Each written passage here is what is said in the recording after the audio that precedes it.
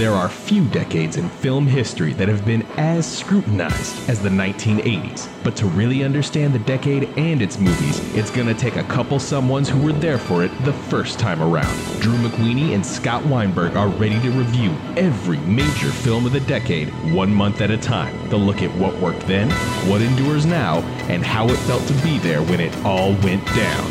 Turn back the calendar with us. It's the 80s all over.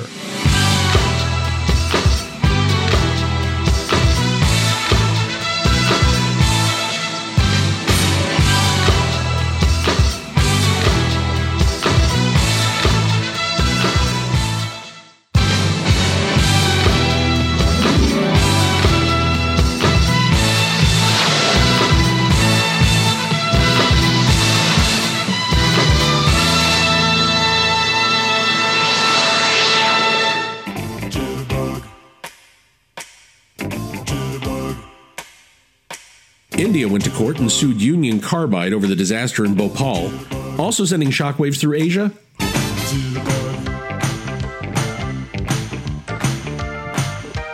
Wake me up before you go, don't leave me hanging on like a yo-yo.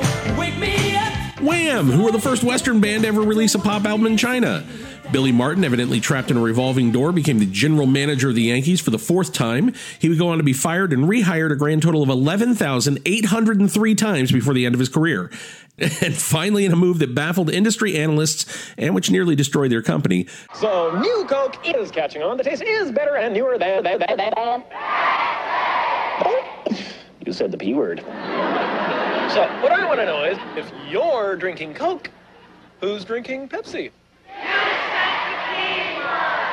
If you can't beat it, catch the wave. Coke. Coca-Cola announced that it would be changing their trademark secret formula, rushing New Coke onto the market. It was a dark day, leaving us more dependent than ever on the movies of April of 1985. Hi, everybody. I'm Drew McWeeny. I'm joined, as always, by my co-host, Scott Weinberg. Drew, I have a question for you. You produce the world's best-selling sugar water. I come into your office and go, let's fuck with that formula. What do you say to me, sir? Can we make it taste exactly like the other sugar water that doesn't sell as well as us? Because if so, I'm in. Whoa, what a bonehead idea. It was crazy. I just remember the moment around it being truly the end of the world for that company for a few years. I don't remember. I'm not a sugar water historian, Drew, but do you remember how long the actual New Coke campaign lasted? I think it's in 2 months. We're going to talk about the rollback where they went, okay, never mind. Yeah, well, in addition to mistakes, by the way, made by Coke. Say oops upside your head. Say oops upside your head. Say oops. Quick mistake that we made, although not really a mistake so much as I just didn't give the proper name of the place. Yes, it's not the Toronto Tower, it's the CN Tower. I just meant the giant tower in downtown Toronto, and because I'm from out of town, I don't know what you guys call it locally. Canadians are so sensitive about their landmarks. Good Lord. You're very touchy, Canucks. Scott made a mention of American Greetings as the company behind Care Bears. He did not mean they were also the company behind He-Man and She-Ra, although I don't believe he named that company. That would, of course, be Mattel. You should be my lawyer, dude. Good job. Yeah. So Mr. Weinberg is not answering any questions at this time. I was not wrong. I was half right. So there you go. There you go. And now, speaking of things that are not right, I would like somebody to write a play, a one-act play called James Frawley's Agent. And it's about a guy, one of his clients just directed the Muppet movie.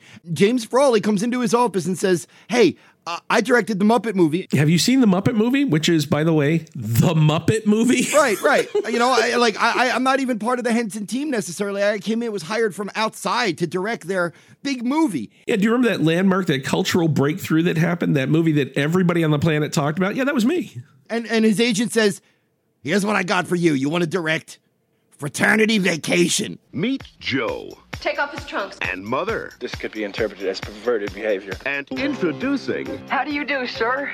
I'm Wendell Tevette. They're determined to make new friends. Hi, boys. Mind if we join you?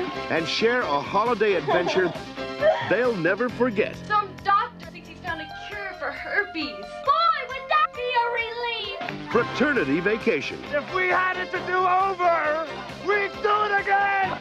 all in the National Guard. Fraternity Vacation. It's the best time of the year. Man, oh man. And one of the things that I'm going to say a few times this week is it's starting to blur. These things are starting to get confusing because there's so many of them and they're so similar to one another. The only way to differentiate, one, does it look like it had a budget over 90 grand? Okay, and this one does, to be fair, look like it had a budget over 90 grand. And then the second way is, does it have familiar faces? Tim Robbins is probably the biggest part in this, who went on to much bigger things, but Matt McCoy, who was a big sitcom guy for a while. Our beloved Barbara Crampton, John Vernon. Amanda Bierce from Married with Children, who's now a giant TV director. And it has some, likable faces, but none of them are given anything funny to do. And the whole thing hinges on the charisma of Stephen Jeffries, which is a peculiar thing, to say the least. And this is that era where you could potentially make a movie star out of a Crispin Glover or Stephen Jeffries. And I think there was an attempt that during the 80s to figure those guys out, like the weirdo who could maybe carry a movie, maybe. Stephen Jeffries is half all shucks likable in this movie. He really is. It's the difference between Val Kilmer getting Real Genius and reading that script and going, perfect. This is exactly my sense of humor, and it gets to show me off. And somebody who's got a comic persona, but who gets a script that doesn't have any jokes in it. And it's like the persona isn't enough to sell it. It's the same problem I had with Bob Goldthwait in Police Academy 2. We heard from people who were like, but I love him in that one. Yeah, I like Bob too. I don't think in the movie they give him anything to do. Yeah, I mean, all right, I don't want to jump all the way back to Police Academy 2, but Bob Goldthwait is one of the saving graces of that series because he's like a wild manic flower growing out in like a field of 1930s Borscht Belt vaudeville comedy. Dice Clay did this a lot, where the Dice Man is his character that moves from movie to movie, and pretty much if you cast him, you're just going to get a variation on that. And I think there were a lot of guys who kind of learned that lesson at the beginning of the 80s and then tried to ride that. And for some it worked, for some it didn't. Despite the fact that it does have a good cast and a director who deserves a better script, I would skip this Fraternity Vacation, but I would also not like to visit our next location. This one confused me because there are two films we've got in the next couple of months that had this title at one point or another, and I got them so confused that it took me a while to get my head around which one was actually released as Hellhole. Your worst nightmare is a fantasy come true for the doctors of Hellhole. We put you here, and we'll keep you here until you die. Hellhole. When you're taken here, everything is taken from you. Body. Oh, goody. And mind.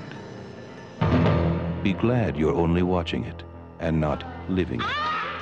Hellhole. Hellhole! It's about a woman whose mom is killed, and so she gets amnesia and ends up in a woman's prison. Oh, but not just killed, but murdered by Ray Sharkey swinging for the fences as a bad guy named Silk. I'm not sorry I saw it, because now I've seen that Ray Sharkey performance, and man, it is. Talk about a guy who is devoted to getting something across on screen. It's not good, but it is not boring. Mary Woronov is, even in the silliest, campiest crap, she knows exactly what tone to pitch. Her and Marjo Gortner as her cohort, who are conducting brain experiments on people. It's ridiculous, and they know it's ridiculous, and so they are chewing scenery. Her assistant bad guy, played by Robert Zadar, that guy is always so visually arresting. Judy Landers as a lead, what do you think? There's no nice way to say this. Judy Landers feels like a permanent television guest star, so it never feels like you're watching a real movie. Every time I see Judy Landers, I feel like I'm watching the fifth billed guest on The Love Boat. Yeah, you don't feel like you're watching the A storyline of the movie you're actually watching. Or The Love Boat. The next one we're going to cover is called Prime Risk. It's a thriller about the burgeoning technology known as automatic tellers. Yeah, this is War Games for ATMs. She's the electronic whiz. He's the guy who does the dirty work. You're gonna rip off the teller? We can do it. We? The world's got just 24 hours, and only 2 kids can avert disaster. Prime Risk. It makes War Games kid stuff. And they diss War Games in the trailer. It's very clear what they're aiming for, and it's very clear that they think they got there, which they did not. So it's about a girl who is stealing from ATMs with like parabolic technology and whatnot. It's a Canadian film, by the way. It is very much a Canadian thriller with all that implies. Very mild-mannered. They take a bus to get there. There's no urgency to any of the world-ending conspiracies that they're on. It is a afternoon out rather than an adventure movie. Drew, where would you rank this on the filmography of Michael Farkas? Very, very high. I couldn't do it without. All right, now here's like one of the fun things about us doing the show is, I've seen him or her in like 12 different things, and I never put a face to the name. Tony Hudson, not necessarily a Meryl Streep, but I wish that I had seen her in more, because if I had seen her in more, she probably would have blossomed into a better actor. But she's very likable, and feels like if this had been an actual Hollywood movie, she probably would have done 5 or 6 other things during the decade and figured out if she was going to stay in movies or not. Yeah, we'll get to her in another movie in this episode, but you might remember her face from Young Doctors in Love, Cross Creek, and Places in the Heart. Tony Hudson.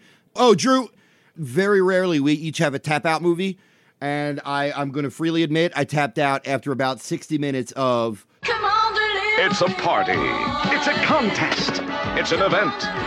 It's a riot. It's Delivery Boys. An American tradition gone absolutely wild. How you gonna keep me against my will? I won't. In fact, the door won't even be locked.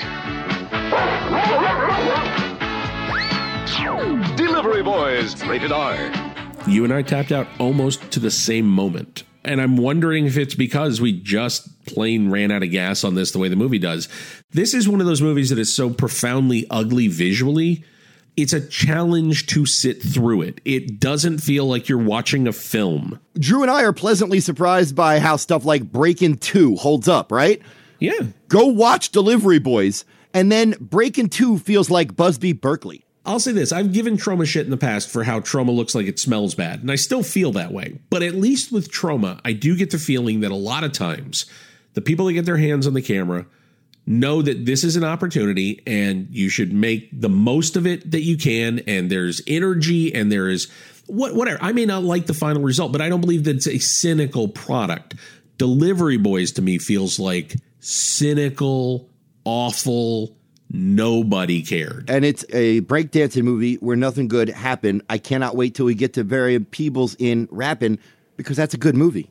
All right, Drew, let's get down to another Canadian. You know what? Thank you, Canada. Thank you for all these great movies. It's the last day of vacation, and she's got 24 hours to change her life. My hormones are boiling over. Oh, now don't be silly. Meet Debbie before. Meet Debbie after. What did your mother say? She mumbled something about God and then she fainted. Take the plunge. I wouldn't want my first time ruined by an amateur. Fall head over heels. Breaking all the rules. Breaking all the rules. Rated R. I want to watch a 90-minute movie about 2 obnoxious, horny assholes wandering through an amusement park, trying to get with 2 cool girls who are much more interesting than the 2 lead characters. Oh, but also there's like a valuable gem hidden inside of a doll. Okay, here's a confession. For the entire time this movie has existed, I thought Melanie Griffith was in it. If you look at the cover of this thing, it looks to me like Melanie Griffith from Something Wild or from Body Double. And I think I always thought it was. So when I put this thing on and started it, I was waiting for Melanie Griffith to appear. And then when the lead actress, Carolyn Dunn, appeared, I was like, oh, wait a minute. I think I had this wrong. You know, I don't even want to call it like teen empowerment. It's just like a teen wish fulfillment movie where it's like we're gonna save the day from these Scooby-Doo level villains. And it's, if you have like a nostalgic affection for this movie because you saw it on HBO when you were 13, I get it. It's not atrocious. Well, the guy who wrote and directed it, James Orr, you know from later work, definitely 3 Minute a Baby. He was a touchstone giant. And I think, you know, him coming out of Toronto and this being his sort of training ground, it already definitely has all the markings of the kind of high concept stuff he did, which is it's a real basic idea. He executes it right down the middle. He's not going to surprise you or blow your mind, but it's pretty much what they're advertising. So I was struck about an hour in where I was like, they could have just as easily said, you know what, let's launch this up. And I think Carolyn Dunn, the actress who I had this mistaken idea about all these years, I think she's pretty good in it. She's got this crazy energy. When it tries to be just like a two-headed like flirt fest where they're like the girls are leading them on, but the girls kind of like them. And then the boys are like following the girls, but then they don't, we'll just go off and do our own thing because we're dudes. That stuff is fine. It's amiable. It's not funny, but it's watchable. And then the stupid, ridiculous heist stuff gets involved. And I was glad when it was over. It's 93 minutes long. It's called Breaking All the Rules. What else do you want to know? The rules have been broken. This next one marks a demarcation line between New World Pictures and Concord Pictures. But let's be honest, it was business as usual on both sides of that equation for Roger Corman, who kicked off his new company with Barbarian Queen. Warlord sacked her village, violated her sister, took her most precious possession. I'm going to get it back. Flanked by ravishing women warriors, burning with insatiable battle lust, this she-devil strikes back. No man can touch her naked steel. No man can shatter her sacred shield. Barbarian Queen. Kyra from Deathstalker, different character, but she is now back, and she is the Barbarian Queen. This is shot in Argentina, and it's still ripping off the very basic, well, let's just call it the Conan the Barbarian template, in which a village is ransacked and a hero or two are left for dead, and then several years later come back and exact justice, a.k.a. revenge, with some sidekicks, most of whom die. Pretty basic, pretty dull. I didn't hate it. It's not the worst of this level, but it's Barbarian Queen. It is largely notable for the lead performance by Lana Clarkson, who unfortunately was shot by Phil Spector later, and that is what most people knew her for first. She was an actor in a lot of B movies, and I think this is one of those examples. If you look at this, Lana Clarkson was a really engaging actress who probably could have done more. I like the fact that because it's Argentinian, it doesn't feel like it's the same 5 stuntmen that have done 50 of these things. There is a crazy death late in this movie that is one of those moments where even if the rest of the movie is totally forgettable, I've never seen one thing that happens in this film before. These kind of Z-grade sword and sorcery movies raise an interesting question, Drew. When did you start noticing the difference between location? Because Italy and Argentina don't look alike, but as a kid, 15 years old, I wouldn't have been able to. When I was really young, I didn't really get that the spaghetti westerns, why they were spaghetti westerns. I didn't get that they were Spain and Italy and that's where they were shot. I thought they were just like American westerns that had those actors for some reason. I really didn't grasp until later that when you look at that landscape, their version of the American West is really not the American West. And it's one of the reasons Leone's movies almost feel hallucinatory is because that's not the way America looks. And I like the fact that Argentina in this doesn't look like the 30 other Conan ripoffs we've sat through already. It kind of has its own vibe and it does feel different. So I appreciate it now. You're right. It didn't pick it up really as a kid. Let's move on, Drew. Our next film, I tweeted to one of the cast members of it because I didn't realize the cast member of it until this viewing. And sure enough, in one quick moment, there's Don Cheadle in his film debut as a cast member in Moving Violations. You will not get your licenses back until you pass this course in our traffic school. Never be able to make it. None of them will. You think we're finished? Washed up? History? Well, I've got news for you. It's not over till it's over.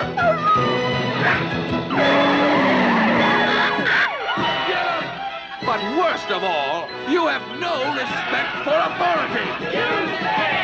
Moving Violations. If I were you, I'd get used to public transportation. You, in particular, have waxed on and on about how underrated and underappreciated and how great an actor Brian Doyle Murray is, correct? Yes, yes. So then John Murray is the diametric opposite of Brian Doyle Murray.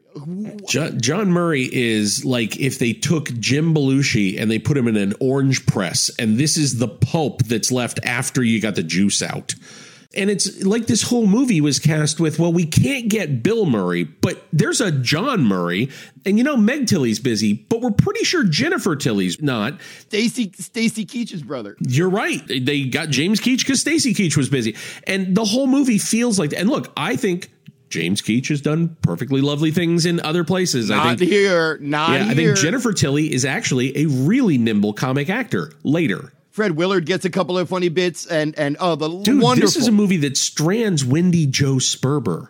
If you do that, there's no excuse because she's genuinely one of our gifts in comic cinema. She is the victim of a really elaborate and very silly.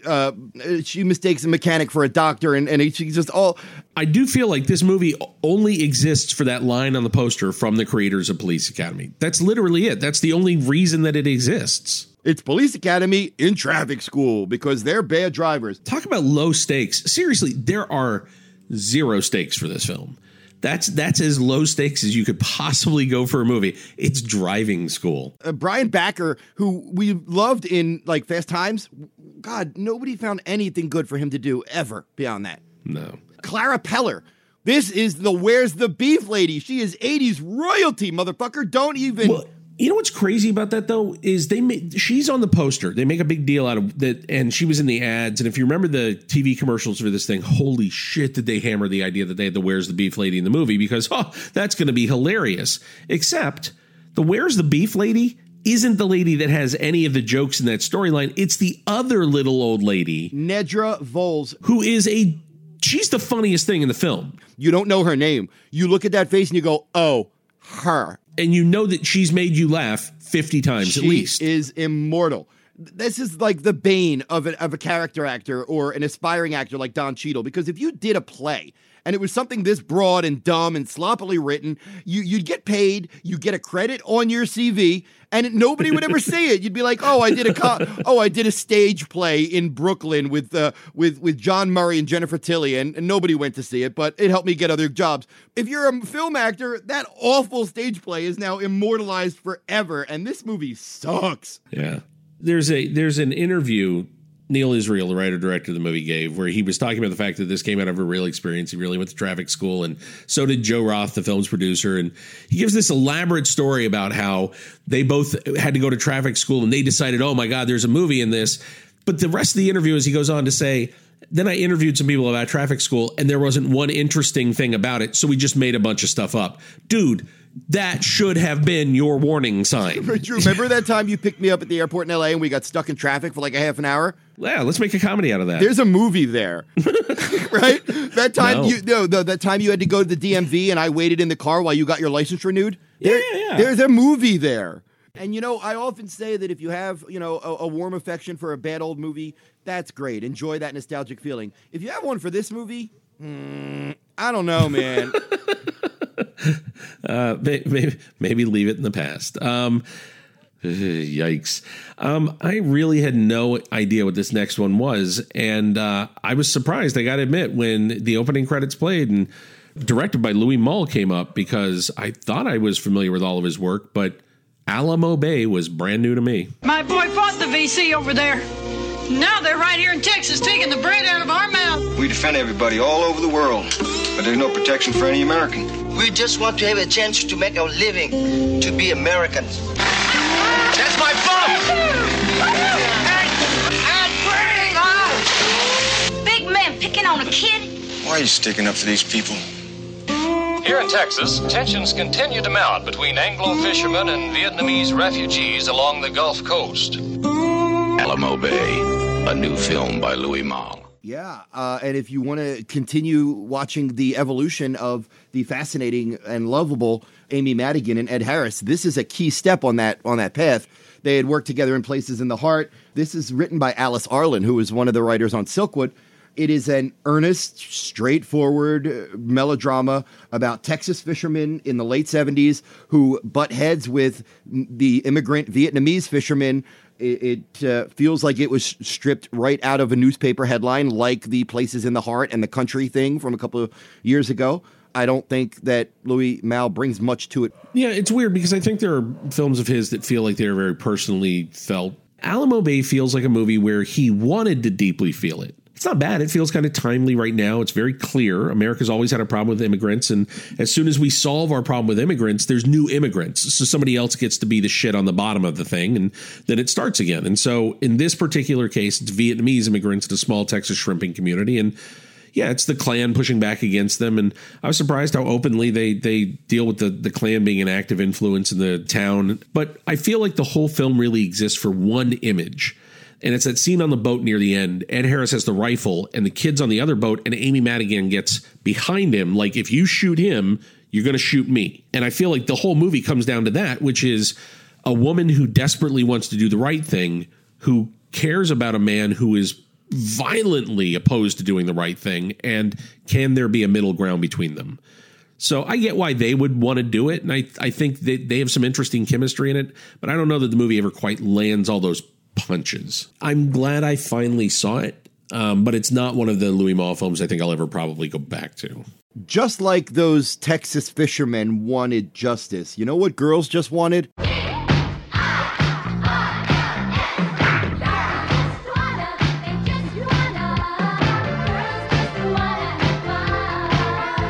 I'm not going to let you miss anything.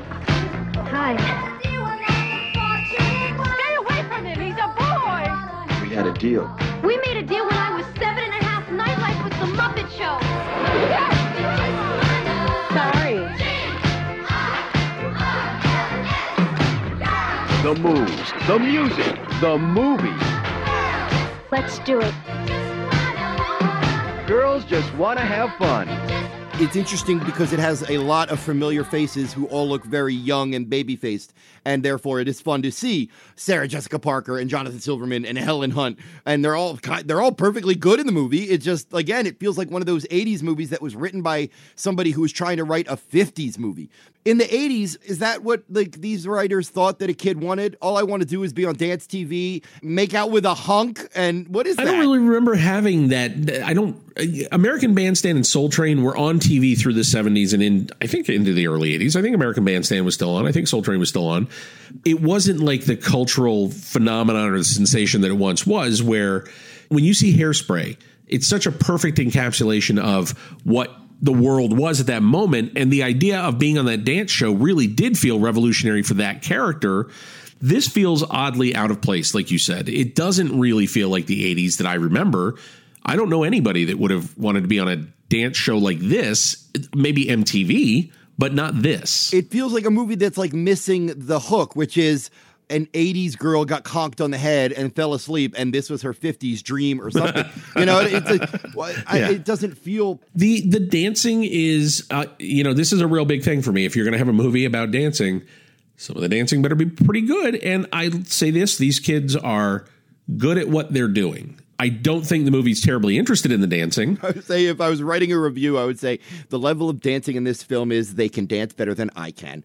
And it's got the same problem that any movie that used this song had in this era, which is for whatever reason, nobody used the Cyndi Lauper version in any of these films. What do you mean? You know exactly the reason. Well, I get that it's money, but if your movie is called Girls Just Want to Have Fun, maybe pony up. Reportedly, Cyndi Lauper was none too pleased with the film. She didn't like it very much at all. A title that is remarkably close to our last title. From Girls Who Just Want to Have Fun to Girls Who Just Want to Be One of the Guys. Terry thought it was tough to be a girl. Sometimes I just wish I were a guy. No, you don't. The male body needs sex at all times. Until she tried life as a guy. How do I look? Dashing. My zipper's open. That was the dashing part. What a fox. I'm gonna get him. Now she's just one of the guys. Just confused. Of course you're confused. You're wearing my underwear. From Columbia Pictures, rated PG-13. Do you consider this a teen sex comedy? I don't know if I do or not. Yes, because of the brother. Yeah, I guess he is obsessed with it. He's a major character, and all he wants to do is get laid. It's like how we designate horror. Some horror movies are dumb and gory and stupid, and they're fine with that. Some are quote-unquote elevated. So the point is, if like Fraternity Vacation is low end of the teen sex comedy, then in some ways, Just One of the Guys is like, a B+ on that scale. It has half a brain about social issues and sexual politics, and it's a pretty familiar form. The 12th Night sort of riff, where whether it's Tootsie or Victor Victoria, a pretty familiar form.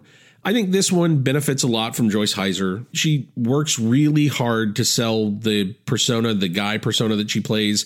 And more than anything, she reminds me of Damone in Fast Times at Ridgemont High. I buy it. She's a high school student who believes that sexism is getting in the way of her getting a fair opportunity as a journalist. She's angry about it, decides that she's going to go to a different high school, pose as a boy, and see if the grass is greener on the other side. Toni Hudson. She's back in another movie this month. That's her best friend. And she's one of the most likable things.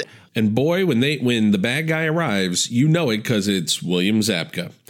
That's the thing. The movie doesn't really take any difficult shots. It doesn't ask any tough questions. It sets everything up pretty broadly up front so that Terry's 100% right, except in the places where she hurt somebody's feelings, and then she learns her lesson. But it's really, it's a very easy lesson that is learned in this movie. Right. I give this movie some credit for having the 1-2 punch of 80s movies dickheads, because Billy Zabka is just like the school bully. He's a one-note bully. He's not really the main villain of the piece. The main villain of the piece is the hatefully handsome Leigh McCluskey.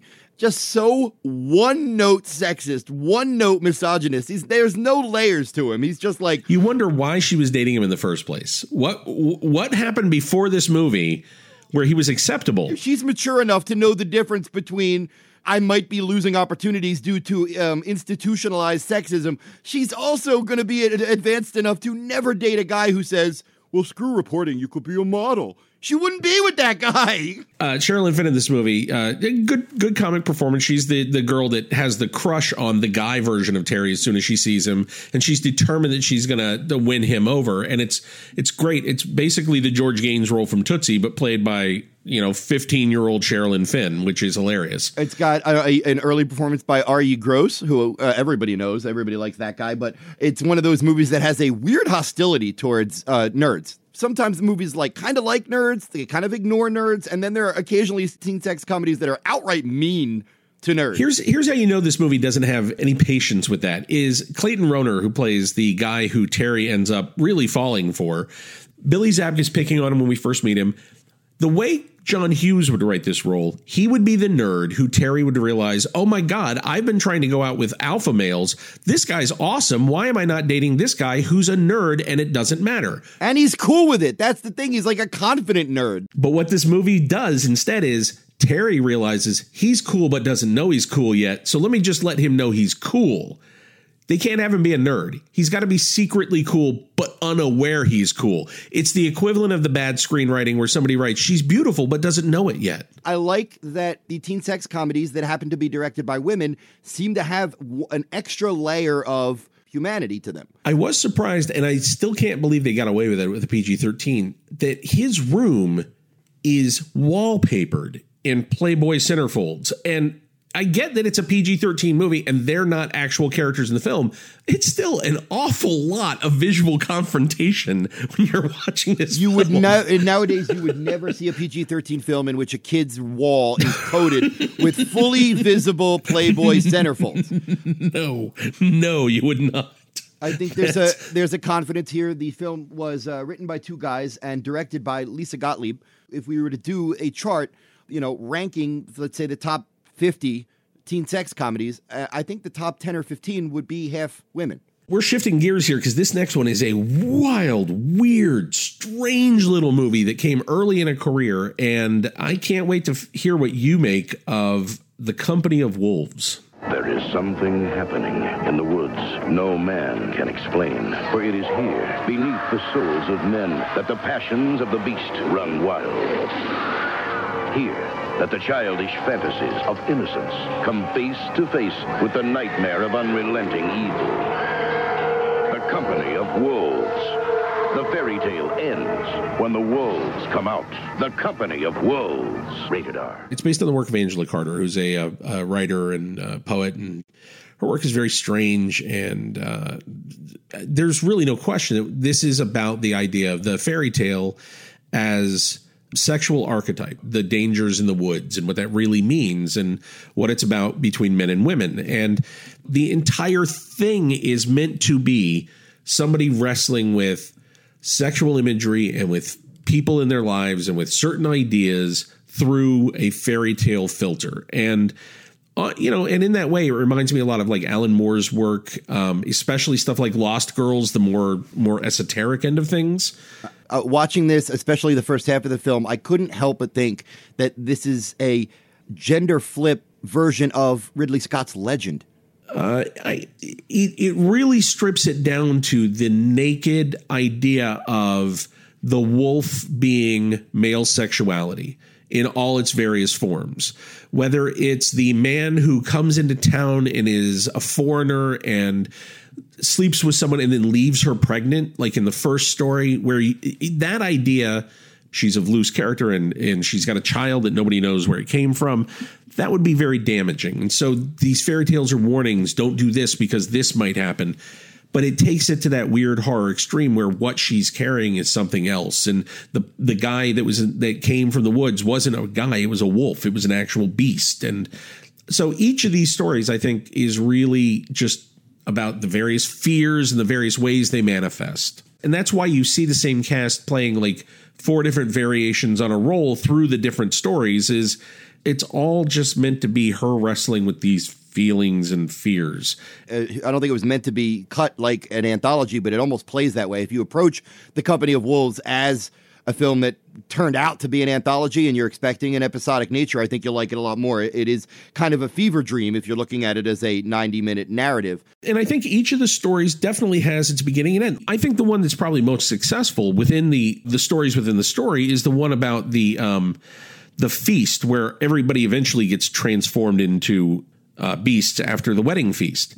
And that one's pretty nightmarish, and it plays out as kind of a morality fable about people from the villages being done wrong by the rich.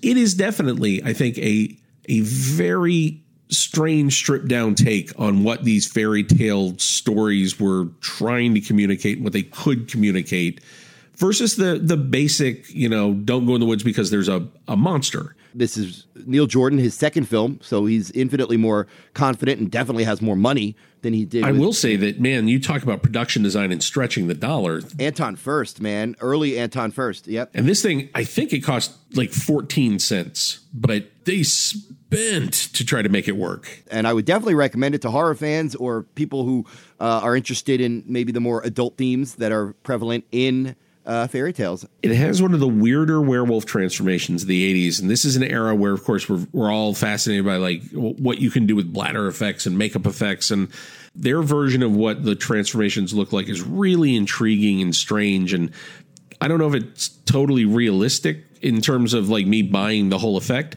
but I love the idea of it. You know what else is super bizarre and strange to look at? And I can't believe I watched it. Would that be Charles Durning in our next film? Burt Reynolds is Stick. He was an ex-con trying to go straight. Until the mob murdered his best friend. Now he's finding it difficult. Why don't you push real hard? You might hit the water. To stick to the rules. What are you drinking? That regular or Ethel? Ethel. Now say goodnight. Stick. Rated R. It's a big swing. And it's a big miss. And part of it is that I think Burt at this point was starting to coast as an actor. Stick has got to be a guy who you believe at every moment can handle the situation, is 3 steps ahead of everybody in the room. It's one of those characters, man. It's one of those iconic, tough guy, slickster characters who thinks his way through a film, and the joy of it should be, he's going to land on his feet no matter what happens, no matter what character shows up, no matter what crap they throw at him. And the more colorful the character who shows up, the more intriguing and interesting and fun it's going to be. And that's what the book reads like. Drew, let me ask you this. Burt Reynolds as a director, go. I wish I had good things to say. Burt is not Clint Eastwood. Burt is a guy who I think saw what the gig was, thought it was an easy gig, didn't really understand that it's not just traffic cop, that it's not just show up, point the camera, go, that there is more to it, that the great films he's in are great because the filmmakers did more. They weren't just there to keep you in front of the camera. And there's some missing ingredient in Burt as a director that never crystallizes. There's not one of his movies that I really love. The thing he interjected into this movie was the immortal, brilliant Charles Durning. And he got Charles Durning and he said, hey, buddy, I'm glad you're in my movie. We did Best of Whorehouse in Texas. We're old colleagues. Great to put you in my movie. Now here, I'm going to give you bright orange giant eyebrows. I'm going to put you in a Hawaiian shirt. And I'm going to make you yell and scream the most hateful, ugly things They gave Charles Durning like the Steve Buscemi role. There's plenty of color like that in Leonard's work, but it's the difference between writing it and seeing it, and writing it and bringing it to life, and playing a hateful character. I don't have a problem with an actor being cast as a hateful, horrible human being, but that character then has to be interesting and compelling, and it has to work. He's so laughable. He's never intimidating. It feels no, like he's not. It doesn't. You know what else, Drew? Talk about the late, great Dar Robinson. This is the one case where Dar Robinson ends up on screen as a major character throughout the entire film, and he plays this albino hitman. I get the idea of what visually you're going to try and do, and you're going to try and make him arresting, but he's sillier than the foul play version of that character. And in foul play, it's a joke. So in this movie, it's really a joke and never works. Cool stunt at the end. Great stunt at the end, frankly. Yeah, I just thought it was interesting to see Dar Robinson with actual dialogue. That was yeah. I actually would have liked to have seen Dar Robinson do more acting. Never heard a bad word about him, and heard that he was charismatic and fun.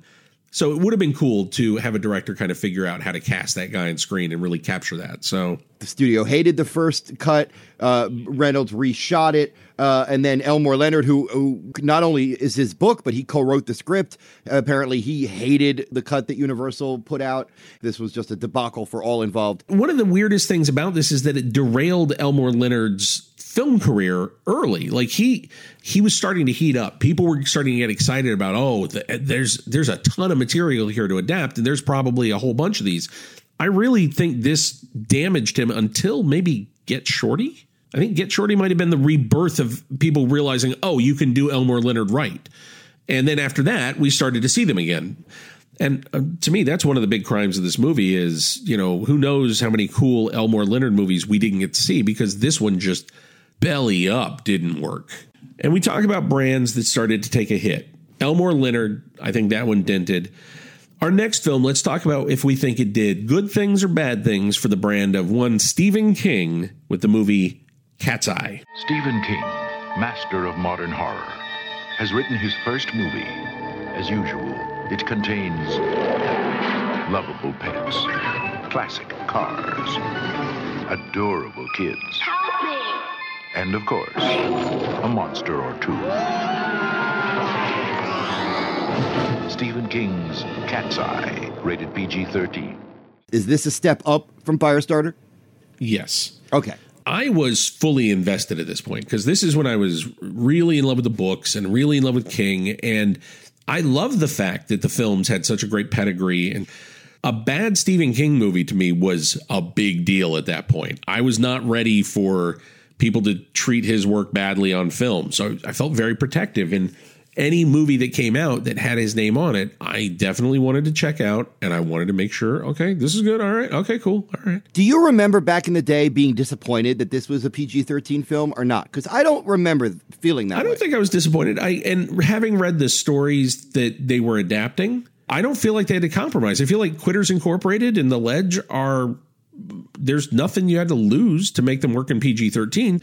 I guess we came from an era where PG was fine. There were PG movies that would mess you up, dude. I call it Creepshow Light. That's what I call Cat's Eye. I like it. I like that. Drew, let's go through each individual story. The underrated Louis Teague directed all three. The story has a wraparound that I love, which is about a kitty cat that's wandering all over the place, and we're just following where this homeless kitty cat is going, and it turns out that it goes somewhere important in Act 3. At the beginning, it just kind of runs past some Easter eggs. That was an early example of something that if you were a King fan, you noticed that in the books he had started to tie them together, and that there was a definite leaning towards, okay, he's building a world. In Cat's Eye, there are visual cues to Christine and Cujo, at least, right? And right up front, so you go, okay. All right, so let's move to story 1, in which a smoker hires a scary corporation to keep him from smoking. And I have a problem with this short, because it puts a cat in like a fucking shock cage and makes the cat jump, and I don't like it. Don't put a cat or a dog in an electric box for your fucking movie. Don't put somebody's kid in there either. I think it's a decent segment. I think James Woods is good in it. I think Alan King is pretty good in it. Yeah, Alan King is biting into it like Richard Dawson in Running Man. He's enjoying it. I think it's a one-note joke, though, and that's my biggest problem with Quitters Inc. is it's pretty one-note, and then it's just escalating the note. All right, and the next story features some actors you and I really love, not just Kenneth McMillan and Robert Hayes, but Candy Clark as well. I love The Ledge. I think The Ledge is a great adaptation of King's work, and I think it respects the fact that the short story has no fat on it, so it just moves. Like, think of this, Drew. Someone hires you and says, we want this to be feature length, 112 minutes. You'd be like, oh, God, I'll take the job, but good God. And you know they tried. You know that conversation probably happened. But it's so much smarter to do it this way because then you get to keep the tension tight. You're not dragging out the ridiculous. The set is as good as it needs to be. And Robert Hayes is the right guy for this. Yeah, and this was a nice get for him. He's the cheater. He's a jerk. He's just enough of a jerk that you go, you probably should be on the ledge, but you shouldn't die. Right. Like, you've done something shitty. We disapprove. Shame on you. But you know what? You don't deserve this. Yeah. And how much fun is Kenneth McMillan having, man? Oh, and Kenneth McMillan this is when Kenneth McMillan had kind of hit a little villain phase here, and nobody licked his chops quite the way Kenneth McMillan did when he got to be a piece of shit to people. Okay, and then we move to story number 3, which is Drew Barrymore in probably her final, like, true kid performance, right? Yeah, and I don't get this one. This was always my stumbling block with Cat's Eye, that the 2 that were adapted worked really well, and they were road-tested short stories. They worked in print, and they work on film. And it's not like he didn't have 1,000 other shorts to choose from. I know, and the general, to me, just doesn't make sense as a story. It's fine, I guess. I mean, the cat fights a troll, and okay. There's no twist. There's no real clever point to it. There's a troll, and there's a little girl, and there's a cat. And it comes a couple of times, and the cat fights it a couple of times. And then that's the end. There's some pretty decent effects in that sequence, man. There's a couple of shots where they combine, like, miniatures of the troll with the rear projection from the cat, and it's, like, legitimately impressive. Like I said, I just don't think there's much to the story, and that's kind of the biggest problem. Because it's the biggest segment by far. So, Scott, if this episode has had any theme, it has been the theme of movies that are almost good, almost what they're being sold as. And I think this episode culminates in one of the great almosts of the 80s, a movie that I find deeply frustrating because of how almost good it is. Lady Hawk, a magical, fun-filled adventure unlike any you have ever seen. It's a dazzling, romantic, daring, and different kind of movie. I do not believe what I believe, Lord. These are magical, unexplainable matters, and I beg you not to make me a part of them. Matthew Broderick in Lady Hawk, rated PG-13. I think it's a good movie despite a key component. I think Lady Hawk has, at its heart, a great premise. Well, we open with a very funny Matthew Broderick, who is a thief. He's escaping from prison. No prison can hold him. He's a like Neil Simon character in medieval setting. He comes across Rutger Hauer, the former captain of the guard in this kingdom, who is disgraced and hated by the villainous bishop.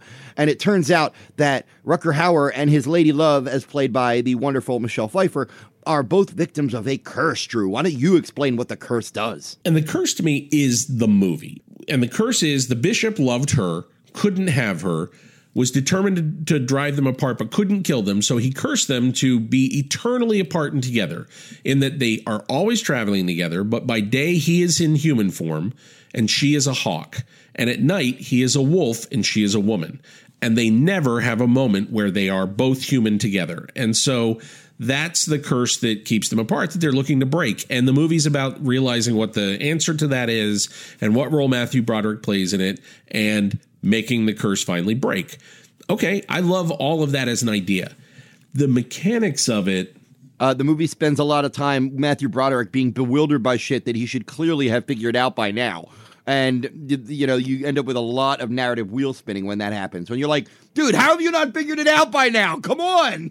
Well, Leo McKern basically plays Father Exposition, who shows up late in the film to tell you exactly what has to happen in Act 3, because there's no other way you would learn it.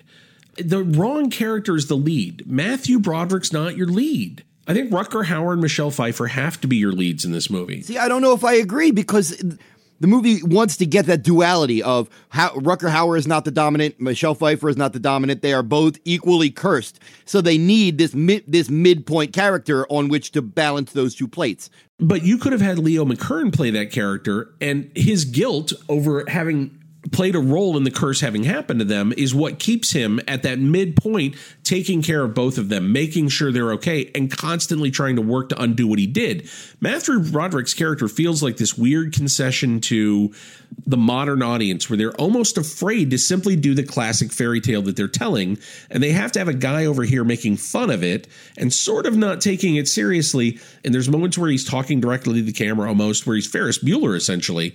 And I get that part of that is because by this point, he had already played Brighton Beach Memoirs on stage. That's what made him famous, and that's where he started getting all the film work. So he had become famous playing a role where he basically turned to the camera and went, all right, everybody, here's what's up. That's why Ferris Bueller happened. That's why this happened. That's why he was that archetype for casting directors at that moment. So I get what they wanted it to be. I find this interesting because it's an early Lauren Shuler film, before she's Lauren Shuler Donner. I was just going to get into that and ask you, do you think that this movie being kind of like a big, fat, old-fashioned hug of a quaint adventure movie is in response to Richard Donner just coming off The Toy? I do think she's a really interesting producer, apart from her partnership with Richard. I think she had a pretty interesting identity that she was building. She was trying to figure out who she was as a producer, and Mr. Mom and Lady Hawk and St. Elmo's Fire and Pretty in Pink, that first batch of stuff that she was producing, she had a very strong signature that she was trying to get into these movies. I think what made Richard Donner interesting at this point was that he had done a little bit of everything. And because he came out of that TV world and because he wasn't precious about what his identity was, I think he was open to trying almost anything. So him doing fantasy here, his take on fantasy is real grounded. There's almost no optical effects in this movie. Yeah, what do you think of the villainous performances by John Wood and also as the bishop, who is the head baddie, and then, of course, his feral, monstrous barbarian sidekick as played by Alfred Molina? John Wood, we talked about him a little bit in War Games and what an interesting presence he is at the end of that film. I think he's really fascinating here when they play the reality of, I put a curse on these people and I'm supposed to be the face of God and I'm corrupt and I know it and I know I'm a phony and it's awful. I like some of that. I think they let him play some of that, and that's why I'm conflicted about this. There's stuff. It's one of those movies I wish I'd been in the development meeting where I could just say, can we cut this? Can we move this here? Can we emphasize this? Can we write this role bigger? Can we? Because, God, it's just the focus is wrong. This is early in Michelle Pfeiffer. This is when before she had truly broken out as a megastar. This was about 12 hours before she became a megastar, right? Scarface was the signature. Like, Scarface was what had really burnt her into people's memory by this point now. That was not the original choice in how she was going to play it. And then it was, no, plays as an ice queen, and that'll work. And I think Michelle Pfeiffer projects this exterior that is tough. I like the fact that this movie lets her reclaim something softer and something. She's really vulnerable and lovely in this. And the stuff with Matthew Broderick falling in love with her because he can't help himself. Of course he's going to. And Rutger Hauer can't even be upset about it. It's like, yeah, of course you are, man. I get it. And that leads to it's a fun sequence where he really tries to guilt Matthew Broderick because he's in love with his girlfriend. The Rutger Hauer, who I always think is an underrated actor. I truly do. That's why I wish he was the lead, because you and I both feel this way. He is so romantic and so real and so touching at moments in this movie. And that's what makes Rutger so wonderful, is the fact that Rutger is unafraid of vulnerability and femininity. And as this European actor, if you see his early Verhoeven work, he's got no fear. He doesn't give a shit what you think. He'll do anything. You're right. And you know who Rutger Hauer is? He was the first generation Viggo Mortensen. And the most interesting thing is, like Viggo Mortensen, Rutger Hauer could be relied on to be hired at the last minute when an actor would leave during rehearsals for some reason.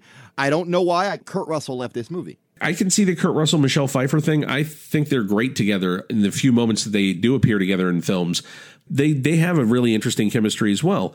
But Rutger rarely gets to play something like this. And when he does, you realize how wonderful he is and how much he brings to it.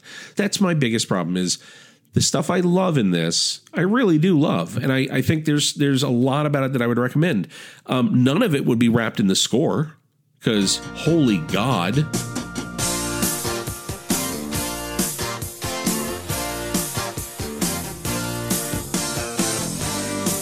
Why does this score not work in this particular movie?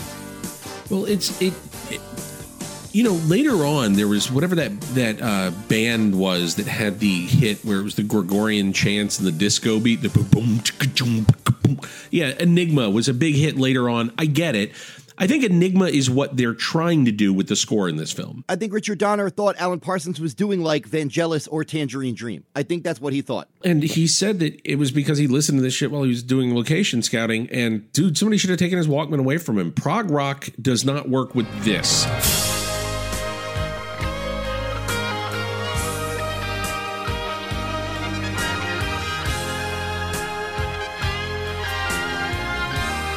I don't think it's a particularly good score, and I think it's a distracting score more often than not, which is a real problem. Here's the thing. People who are really into film music, people who actually listen to film music separated from film and who pay attention to how it works in the film and stuff like that, you have to understand we're the weirdos. Most people, when they watch movies, barely register what the music is doing. It just works on them. Music is almost subconscious to a lot of audiences. If somebody brings up Lady Hawk, inevitably that score is going to come up within 30 seconds. And I think that was your point. Well, and the problem is that in this case, it just sticks. It's just a thumb in the ear in this case, no matter what. The music and the film rarely seem related. I don't even care if I don't like the music. Frequently, it doesn't feel to me like the music fits what I'm looking at. And that is the biggest disconnect for me. It just doesn't work as a score. And it's a case where I would love to see the experiment of somebody taking this, doing a more traditional take on a score and letting me see if the movie plays to me in a different way. I like the film, and there are certain moments during the film where the score makes me go, ugh. And here's the other thing. I don't want to sound like I'm saying that you can only score fantasy films one way or score period films one way. One of the things that I think is bizarre is that we've all agreed that certain eras on film sound a certain way when... Really? Because I'm guessing that most film scores are done with modern instrumentation, and most period films, what you're hearing would not be appropriate to the period. But that's fine. We've bought into it. All I'm saying is that in this case, this one has always just laid flat for me. And it's unfortunate, man. I think it's a real case of hobbling a good movie. It was shot entirely in Italy, and it is gorgeous to look at. I've always said that Richard Donner, most people know him from Superman and Lethal Weapon, but even when he's in between his franchise movies, man, few people do action or adventure or suspense like Richard Donner. I love the guy. I love Richard Donner's fondness for widescreen. God bless you, Richard Donner. You get it. And for a guy who used to direct Gilligan's Island, he uses scope pretty goddamn well. He knows what he's doing. I did not know that. Richard Donner has been one of my favorite directors since I'm 15 years old, and I did not know he directed Gilligan's Island episodes. Oh, hell yes, he did. And I will say this about Lady Hawk, the tone, the attitude of the characters, I think it never gets too nasty, and it has a good ending. If you're into the movie, you will enjoy the ending. Yeah, you earn a lot from a good ending, and this fairy tale has a satisfying conclusion. And that is the conclusion of this particular episode. I would like to thank each and every person out there who is listening to our show. If you would like double the episodes, please go to patreon.com/80sallover. And there you will find commentaries and interviews and all kinds of goofy minutia. That should be the name for our bonus episodes, Drew, Goofy Minutia. And we want to thank every person out there who leaves us a review. We are grateful for every positive note and compliment and piece of constructive criticism. Thank you. Hey, next time, it's one of our biggest episodes ever with over 25 films, and we've got so much ground to cover. I'm not sure we're going to have time for anything besides Gymkata, but we are going to try to squeeze in at least a little conversation about the claymation Mark Twain film or the Mario Van Peebles rap movie or the Cave Girl titty comedy or the only good Chuck Norris movie ever made or the weird Western comedies, plural, or maybe a James Bond, a Rambo, or a Fletch film. You see what I mean? So much stuff. And Gymkata in May of 1985.